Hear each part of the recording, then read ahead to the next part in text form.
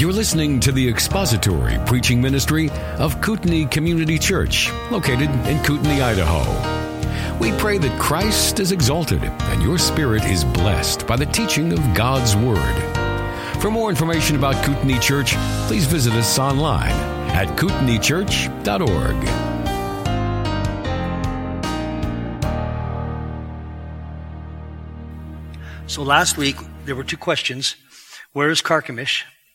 And the timeline, a little bit of the timeline. This has been an interesting week for me, so I didn't get to them. I don't know if y'all got the prayer chain or not, but between the crazy campaign and the passing of my father-in-law, I didn't get to it. So I will, because I need to know where Carchemish is so I can put it in my GPS, so I don't end up there when I'm trying to go to Coeur d'Alene or something. Is that? Yeah, I think it's probably somewhere over in Mesopotamia. So this morning, let's open by reading chapter 1. We'll read the first 13 verses of Daniel chapter 1. Daniel chapter 1, verses 1 through 13. Give us our introduction and our context. In the 3rd year of the reign of Jehoiakim, king of Judah, Nebuchadnezzar, king of Babylon, came to Jerusalem and besieged it. And the Lord gave Jehoiakim, king of Judah, into his hand, along with some of the vessels of the house of God. And he brought them to the land of Shinar, to the house of his God. And he brought the vessels into the treasury of his God.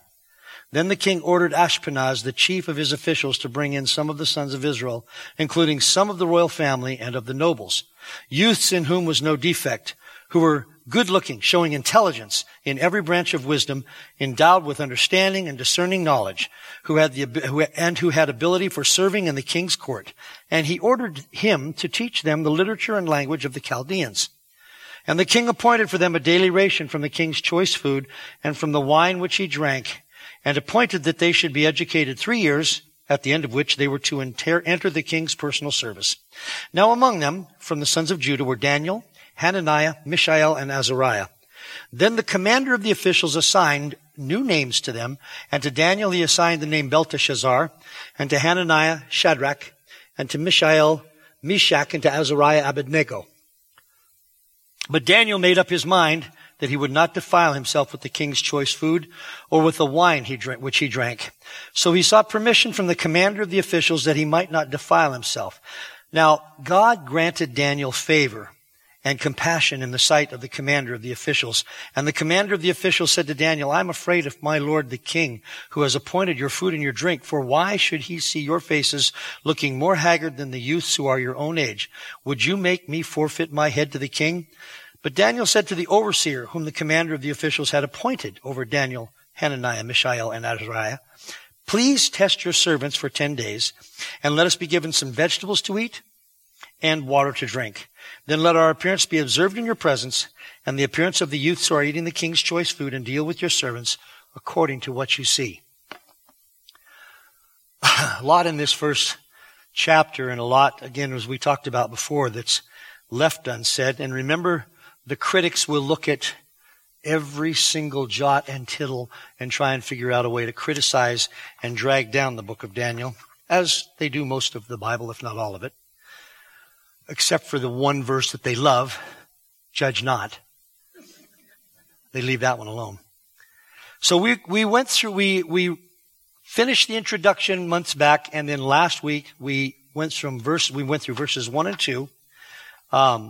So we discovered that the narrative sense of description was used, and that's why Daniel would call Nebuchadnezzar king when he conquered that area, even before he was king. And that was one of the critics' complaints. We looked at the fact that there was geographically was the location of the Tower of Babel and some of the other inconsistencies, but for the most part, we reveled in the fact that God's word is totally consistent. And with that said, as a bit of an introduction to the first, reminding us about last week, we'll just jump right into verse 3 and slide 32-33.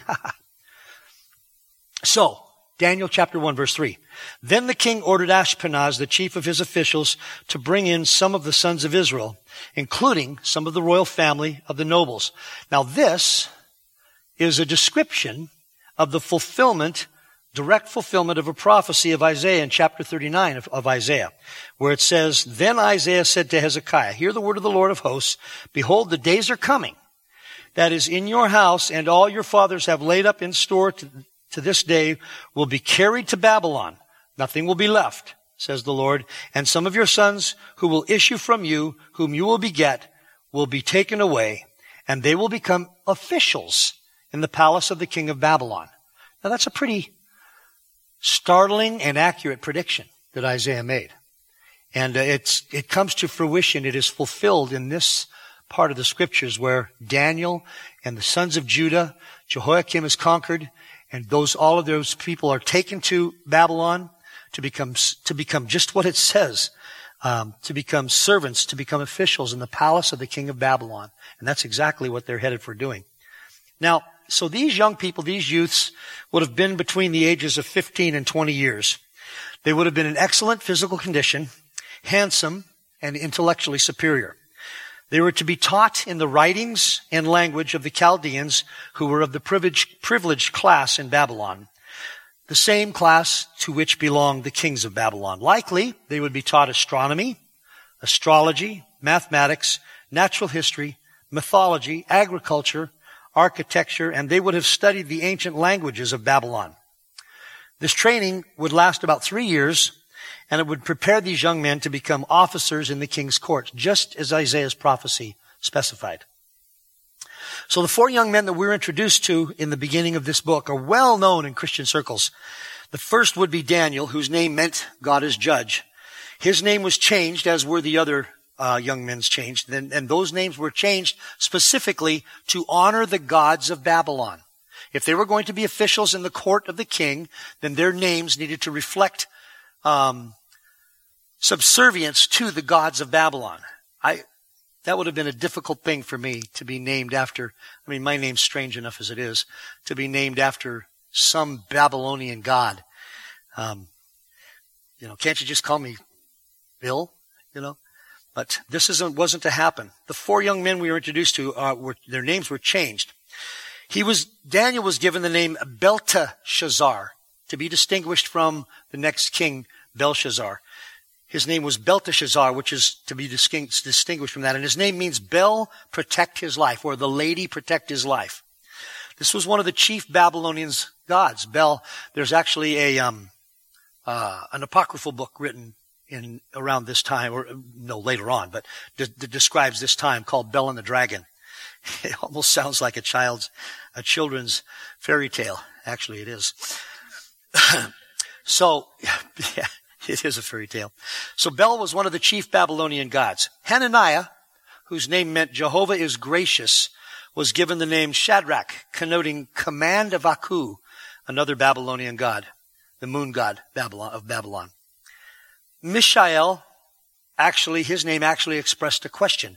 Who is what God is, or who is like God?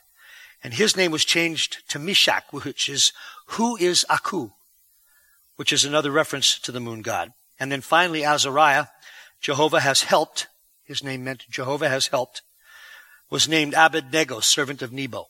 He was named after the Babylonian god Nebo, with Nego being a corrupted spelling. So these young men's names were given to them by their parents and expressed devotion to their God, to Jehovah God. They very likely came from devout Jewish families who loved the Lord and who served him in various ways. So what happens here is the captors hoped that their mindset would be changed by receiving these new names, and they would begin to take on responsibility to and be loyal to the Babylonian gods. It wasn't just a name change, just for the sake of different letters. It was to confer on these young men the idea that you now serve us, you now serve the Babylonian gods, act like it. And so we're going to see that all 4 of these young men do a great job of serving the king as they should have, but they didn't do it to the disrespect of Jehovah. It cannot be overemphasized the amount of pressure these young men would have been under, to knuckle under and to conform to this strange pagan culture. The pressure would have been immense. Everybody around them was doing it. All of their teachers did it. The king was that way. They lost the war. God They were delivered into the hands of these people who were pagan as pagan can be, and a vicious culture. Very, very perverted and vicious culture. They had no family. 15-year-old. Turned loose in a pagan, not turned loose, captured and put in a pagan culture. No family around him, no support, no loved ones. Matter of fact, many of them might have seen their loved ones killed. They were uprooted from their homeland. They were young and living in a completely strange environment that they could most likely not even understand. Unlikely that they were given any instruction at home about some of these pagan cultures. The Israelites didn't do that. They taught their children about God, about Jehovah God. So they would have had no point of reference. I can't emphasize enough how difficult this would have been. It wasn't just like going to grandma's and getting homesick for mom. They had nothing to sustain them. So Reynold Showers says in his commentary, he says, they were only teenagers subjected to the authority of the most powerful adult ruler on earth. It appeared that their God had been humiliated. They were put under the instruction of elite but ungodly teachers, men who were regarded as the world's top scholars. Do your research. Believe the science. Where we've heard that. They were a situation that could be deadly for the faith of impressionable teenagers. Their education exposed them to such anti-God subjects as astrology and pagan mythology. They were placed in the enviable position of gaining favorable government posts if they would cooperate fully with their rulers, with their captors. They were afforded what many would have regarded as a great privilege, the eating of the king's fare. With the change of names, one of the major things that had given them personal identity since birth was removed.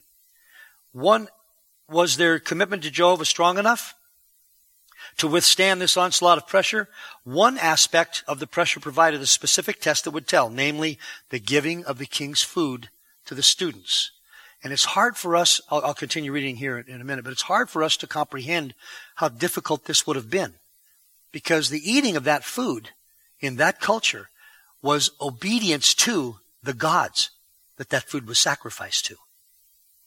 Eating the fare of the Gentile king posed a twofold problem for a Jew faithful to Jehovah.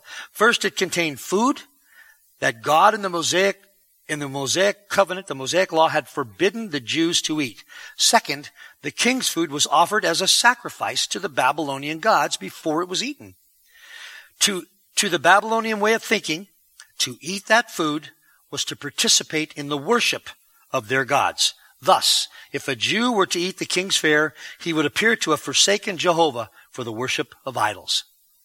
That was no small thing in the minds of these young men who had been raised devoted to Jehovah God. So now, the word for officials, where it says, then the king ordered Ashpenaz, the chief of his officials, can also be translated eunuch.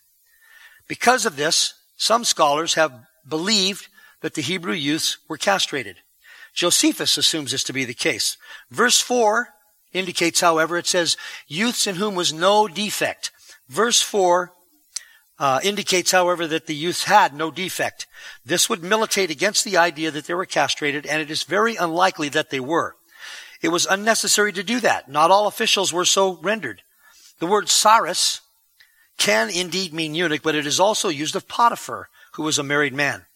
So it's not exclusively used of that situation. It's used to denote someone as an actual official. It was just that often the officials were castrated. In yet another attempt by liberals to discredit the book, the word translated nobles comes from the Persian partemim. This, they say, indicates a later date for Daniel. The simple explanation that seems to escape them is that Daniel served as an official in the Persian king's court. And so using Persian words would not be unusual at all. In fact, scholars have not concluded for certain that the word is Persian in the first place, and it has an uncertain etymology. So my son, when he was born, had an affliction in his mother's womb. And that affliction is called spina bifida occultus. That is the word of the medical, that is the language of the medical community. Now let me translate that for you. There's a number of ways to translate it. It depends on how elaborate you want to get based on how much you know about the conditions that it causes in people that have it later on in life. Spina bifida occulta simply means a cutting of the spine in the dark. A cutting of the spine in the dark. That's what it means. But here's what translation actually means. Sometime while Nick was in his mom's womb, something happened to his spine and busted something in his nervous system. There's your true translation. So when he came out, part of his nervous system didn't function the way it was supposed to. But you don't get that just from spina bifida occultus. There. Now you all know Latin. So this is not uncommon in any culture to use languages of specific categories or specific, I'm trying to think of the word, but like mathematics has its own language, engineering has a language, medicine has a language, legal they have their own language. I remember researching some stuff. Well, I'm getting way off track, getting way off in the rabbit's trail. This is just not uncommon in any age. And to say that it places Daniel later is just grabbing at straws. Another aspect, it should be noted that another aspect of their captivity would be that they would be hostages. They would actually be hostages to this kingdom. And it would be far less likely that the royal family left in Jerusalem would attempt any kind of a rescue or anything. Plus, it seems like it really just took the wind out of the Jewish sails at this time in history. So any comments or questions about verse 3? So now here in verse 4 it says youths. So verse 3 was, then the king ordered Ashpenaz, the chief of his officials, to bring in some of the sons of Israel, including some of the royal family and of the nobles. Youths, verse 4 says, in whom was no defect, who were good looking, showing intelligence in every branch of wisdom, endowed with understanding and discerning knowledge, and who had ability for serving in the king's courts. And he ordered him to teach them the literature and language of the Chaldeans. So these young men, the word youths comes from the Hebrew for a lad, a boy, a child. They were handsome and intelligent, but not simply in schoolwork. They would have been young men who had demonstrated the ability for critical reasoning and logic. They would have been the kind of young people who would study their studies, and out of that, they have become, in their own right, people who could critically reason to a logical conclusion about different things. So, and you all, yes, Nathal. They would have just, at some point, they would have observed them, watched them, talking to each other. That's one thing. And then more than likely, now this is a guess, this is a sanctified guess, the officials would have interviewed them. So this is, we're compressing a lot of happenings into 4 verses here. So they would have, Peter, how would they have known that they were intelligent is the question. And the answer, or at least as much as I can come up with, because I wondered about that, they would have probably, during the time in their early captivity, they would have been interviewed. They would have been asked lots of questions. They would have been observed in their interactions with each other and their interactions with their captors. You can learn a lot about a person that way. You can see which ones are sheep and which ones aren't. It kind of surprises me that these guys were singled out in some ways because their captors had to have said, I don't think these guys are going to go along to get along. We'll see what happens. Maybe they like that. Maybe they like the challenge. The captors did. I don't know. Yeah.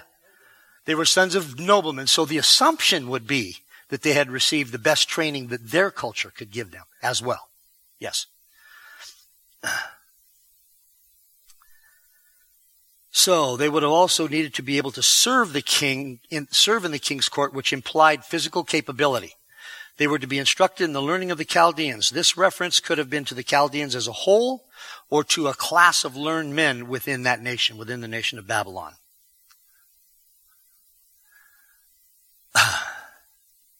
So it is likely that at this time in the Babylonian Empire's history, the Chaldeans were a class of learned men.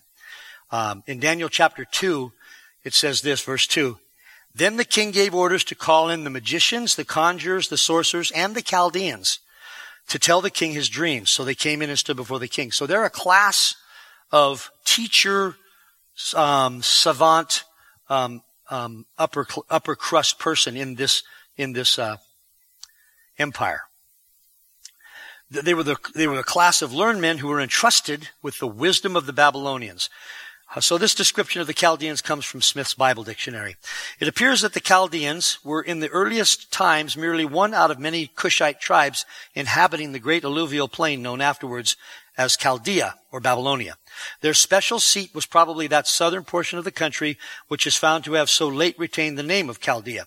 In process of time, as the Chaldee grew in power, their name gradually prevailed over those of the other tribes inhabiting the country, and by the era of the Jewish captivity, it had begun to be used generally for all of the inhabitants of Babylonia.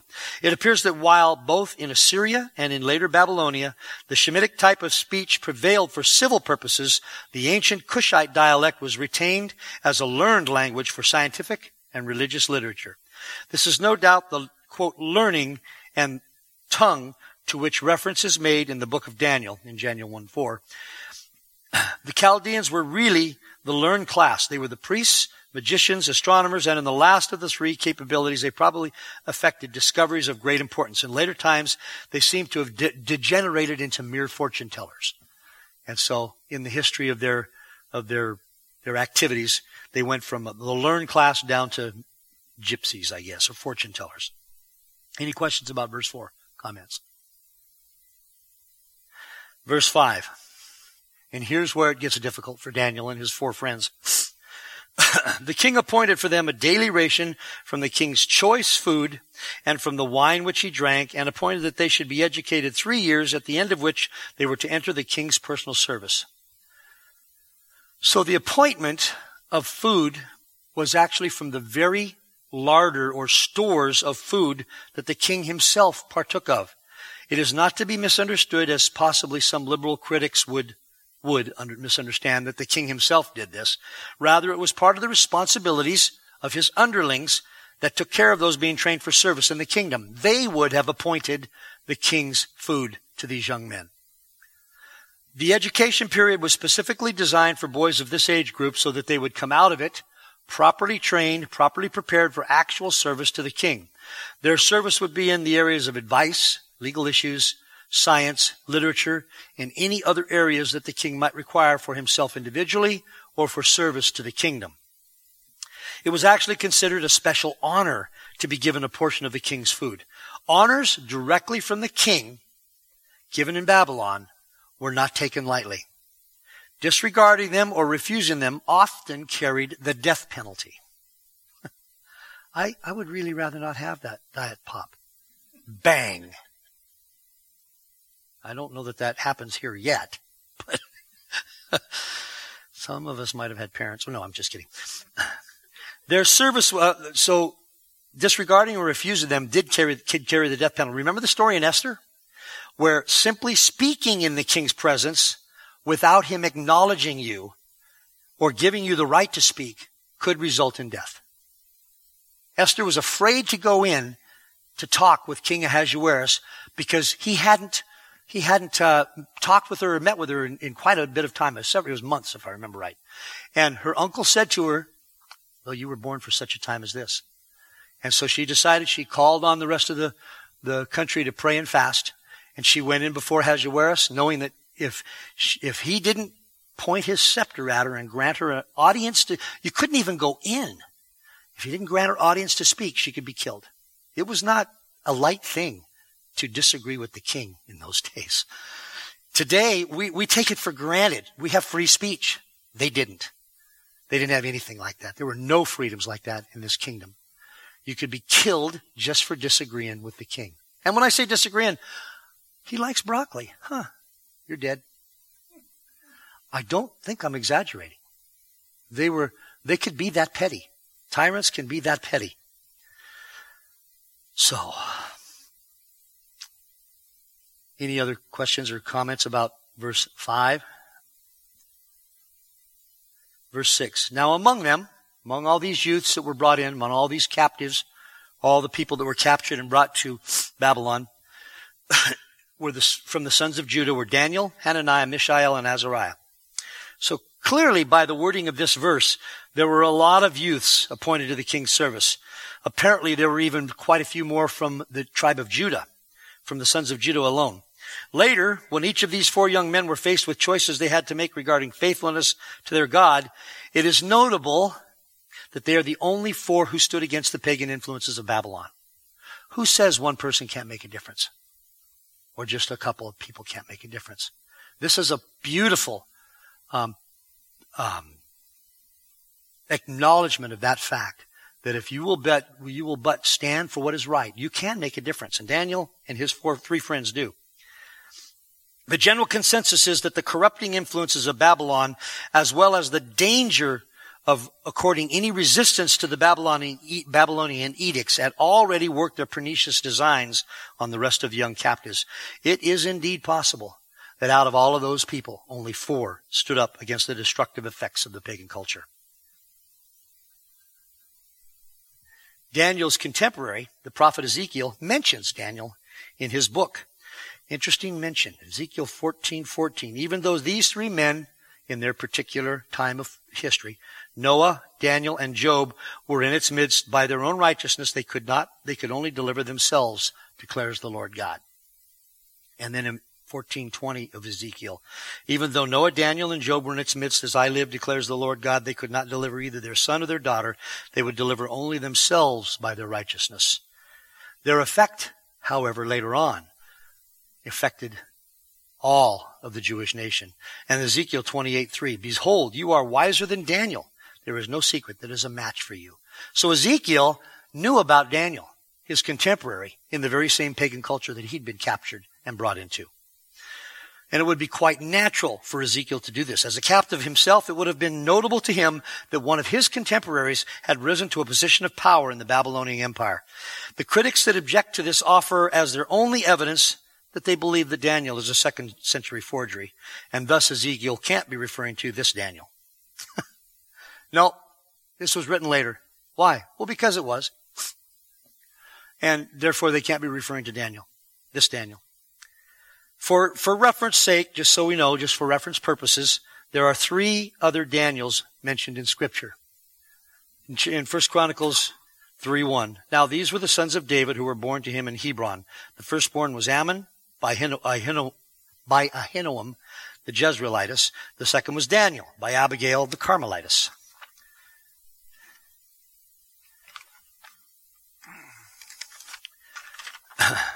And the second mention of a Daniel, the son of Ithamar, Ezra 8:2. Of the sons of Phinehas, Gershom. Of the sons of Ithamar, Daniel. Of the sons of David, Hattush. And then a priest is mentioned in the time of Nehemiah with the name Daniel, Nehemiah 10:6. He names Daniel, Ginnethon, and Barak. So just for those purposes, I just want everybody to be aware that there are 3 other Daniels mentioned in Scripture. They are not the Daniel that this is talking about, that this book was written by. No one assumes Ezekiel is talking about one of those. And the implication that he is talking about a Daniel mentioned in the Rosh Hashanah text written 1500 to 1200 BC is completely absurd and incorrect. And again, it is based on assumptions. Daniel couldn't have been written back then. The prophecies are too accurate. Therefore, it was written later. Therefore, he must be talking about a guy from 1200 BC. Next question. That's not the kind of reasoning that Daniel, Shadrach, Meshach, and Abednego, or Mishael, Hannah, the 3 holy children would have come to. They would have reasoned better than that. Any questions about verse 6? Verse 7. Then the commander of the officials assigned new names to them. And to Daniel he assigned the name Belteshazzar. To Hananiah, Shadrach. To Mishael, Meshach. And to Azariah, Abednego. As mentioned earlier, the Babylonian officials changed these men's names from Hebrew names that glorified and honored the God of Israel to names that would reflect the glory of the gods of Babylon. This was one of the actions that an ancient conqueror would effect in order to demonstrate sovereignty over captives. He owned the captives. They weren't just his advisors. They were his slaves. They were his objects of ownership. And he had the power of life and death in their hand for any reason. Because each of these 4 men's name in Hebrew is some way honored Jehovah God, it is likely, as I pointed out earlier, that they came from godly families. This would have contributed greatly to their ability to stand firm against the pagan culture. So because when we look at ancient words, there's usually a pool of meanings. Sometimes you'll get a little bit different reference about names. So Daniel, God is my judge, goes to Belteshazzar, which is Bel, save the king, or Bel, protect the king. Well, Bel was a lady goddess. Lady, protect the king. Hananiah, Yahweh is gracious. To Shadrach, I am very fearful of God. Or command of, Jehovah is gracious to command of Aku. To observe a command is to fear someone and do what they tell. So that's the pool of words that comes up with those two little bit of different.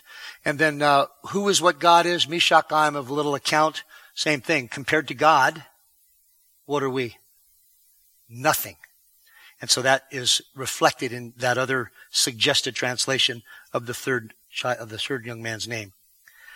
So, all kinds of interesting information about that, but when you look up the meaning of names, and I'm sure all of you have, or most of you, if not all of you have, when you named your children, sometimes people don't, they find out later on what the name means. They go, whoops, I didn't want to name him that.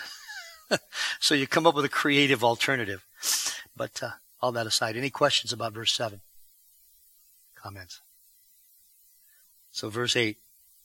Now here's where God is so economical. He gives us so much truth in so few words.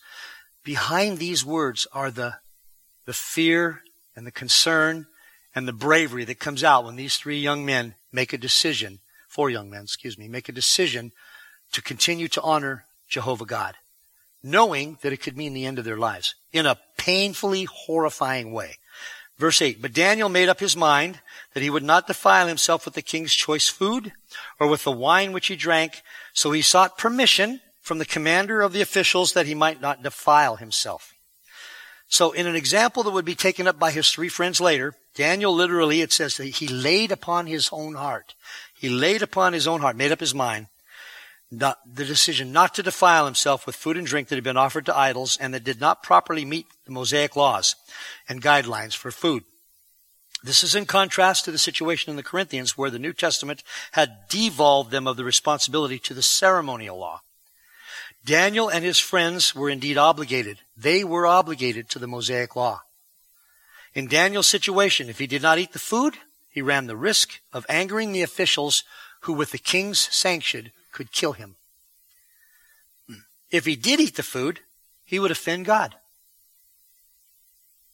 He could have made excuses since he was in the unique situation of being in captivity. Quote, think of the impact we can have for Jehovah since we're in such important positions. All we have to do is eat a little food and drink some wine that they provide for us. It's a fair trade-off for the impact we can have on this culture. What happens to your impact on others when you make a compromise at the beginning of your potential?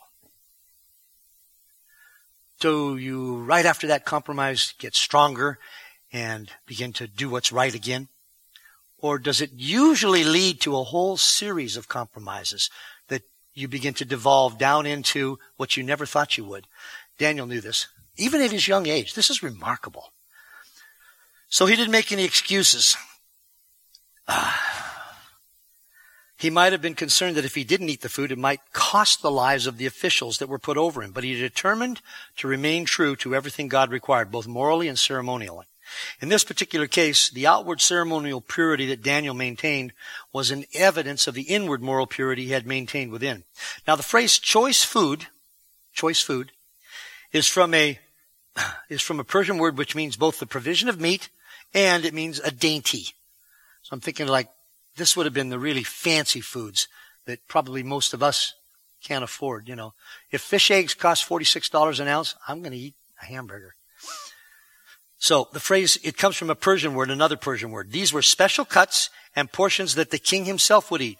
And they more often than not were used in special ceremonies to the Babylonian deities. Thus, they were foods offered to the idols in the most real sense. They were specially set aside for idol worship.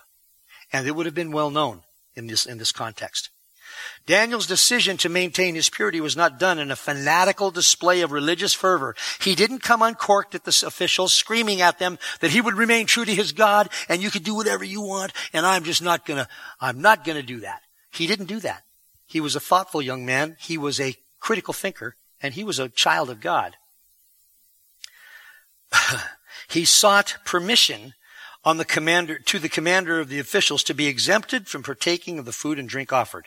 So it was important to Daniel and his friends to stay true to the responsibilities they had before the Lord God Jehovah.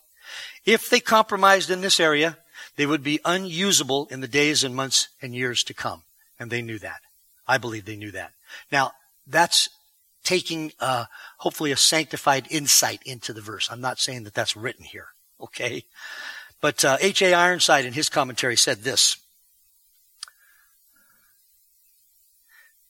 the only way you can advance in the truth is by maintaining a good conscience. Allow one thing in your life unjudged that you know to be contrary to the Word of God, or that you fear is not in line with God's Word, God's will for you, and you will soon find your spiritual eyes have become darkened, your spiritual susceptibilities deadened, and no real progress made in your soul, but rather a steady decline. But where there is faithfulness in separation from that which is opposed to the mind of God, where His Word is allowed to sit in judgment on all your ways, you will learn that, quote, the path of the just is as a shining light, which shineth brighter and brighter unto the perfect day, unquote. The Word will illumine each step before you as you take the one already pointed out. I'm not talking about legalism. I'm talking about obedience to what you know God's Word says. We can't know everything God's Word says, and we can't understand everything God's Word says. There's a lot I don't know, there's a lot I don't understand, but there's an awful lot that I don't misunderstand, that I actually have to make effort to misunderstand. And I think that's true of all of us. And in this particular case, they understood what was required of them, and they made the decision not to conform to the Babylonian edicts. Daniel's decision also demonstrates that he understood that God had brought the Israelites into captivity because of their failure to observe the law. He couldn't make the decisions and the suggestions and give the orders. He was under the authority of others who were making the decisions and giving the orders. And he appealed to them in a proper way. So we're going to, the next verse has, well, we'll do verse 9 really quickly, but any questions about verse 8? Yes, Nathel. Yes. So they would have wanted food. Was all of the king's food dedicated to the idols? They would have wanted food from a different store. I would think so. I would think so, that anything that came out of the king's stores. It was a special store of food that the king partook of, and his partaking of it continually, daily evidenced his devotion to the Babylonian gods. So they didn't want to get their food from Fred Meyer's. They wanted to get it from Walmart or something. You know, that's a poor analogy, but I think you get it. Yes, Melvin. So, yeah, actually the word is added. He sought from the commander. He asked the commander. So what the word is implying, if nothing else, is that Daniel knew that if they said no, then he would either have to stand and be killed or break and eat the food. So he was asking, and as we see it go on here, we'll see that he's actually going to lay out a plan for the underseer. Not the official, but the overseer that's under the over. Yeah, there's a whole layer here. Not the general, but the major, or, Right. Yeah, it takes a soft approach. And another thing to remember is that when you've made up your mind to do something or not do something, but you have to answer to somebody else, the wise thing to do is to ask them in a way that you clearly convey to them that you still think they're in charge. Now, they don't know that your heart has made a decision. I'm not going to do this. So if we follow this process and we get to the end of this process and he still requires me to do this, then I'm going to stand. But at this point, he asked permission. The overseer would see it as a proper subservient attitude and would actually, quite frankly, and I know you can all connect with this, would be more likely to at least give it an audience. So if you come to your parents and you say, I ain't going to bed at 9:00, or you say, hey, Mom, I'm a little older now. What do you think about considering maybe let me stay up a little longer? I finished my homework by about 8, and that only gives me an hour to kind of decompress. What do you think? Is mom going to go, that was really awesome? No, go to bed. You see what I'm saying? You ask permission. You're trying to get permission from someone that's over you, even though in Daniel's heart it said he had already made up his mind. He had laid upon his heart, I'm not going to eat that food. Now, how can I best get there? Well, I've got an overseer. I'm going to see if he'll help me in this. Maybe he will.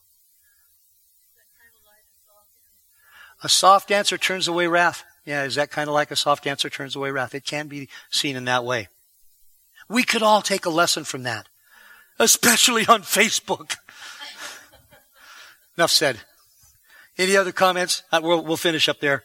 Well, actually, we're going to go over a little bit because this is a short one. It's just a marvelous answer to Melvin's question. What happens when you do that? Verse 9. Now God granted Daniel favor and compassion in the sight of the commander of the officials. God's sovereignty moved the officials. Never forget God is sovereign. The officials aren't sovereign. The king of Babylon isn't sovereign. God is sovereign. He moved the officials over Daniel and his friends to grant the request. We're going to see that. I stole the thunder. You heard the last chapter of this chapter anyway. He's going to grant the request, even if reluctantly. It was remarkable that these four men, Daniel in this case, would have been given such latitude by someone who was used to killing those who had any dissent with them. Any dissent to what was happening. It was unusual for a Babylonian captor to show compassion to a captive. This was a remarkable demonstration to Daniel and his three friends of the loving care of their God. And they didn't miss it. And later on in their lives, they would evidence their devotion to that God in other ways. So any other comments or questions before we close? Nathal? Correct. Yes.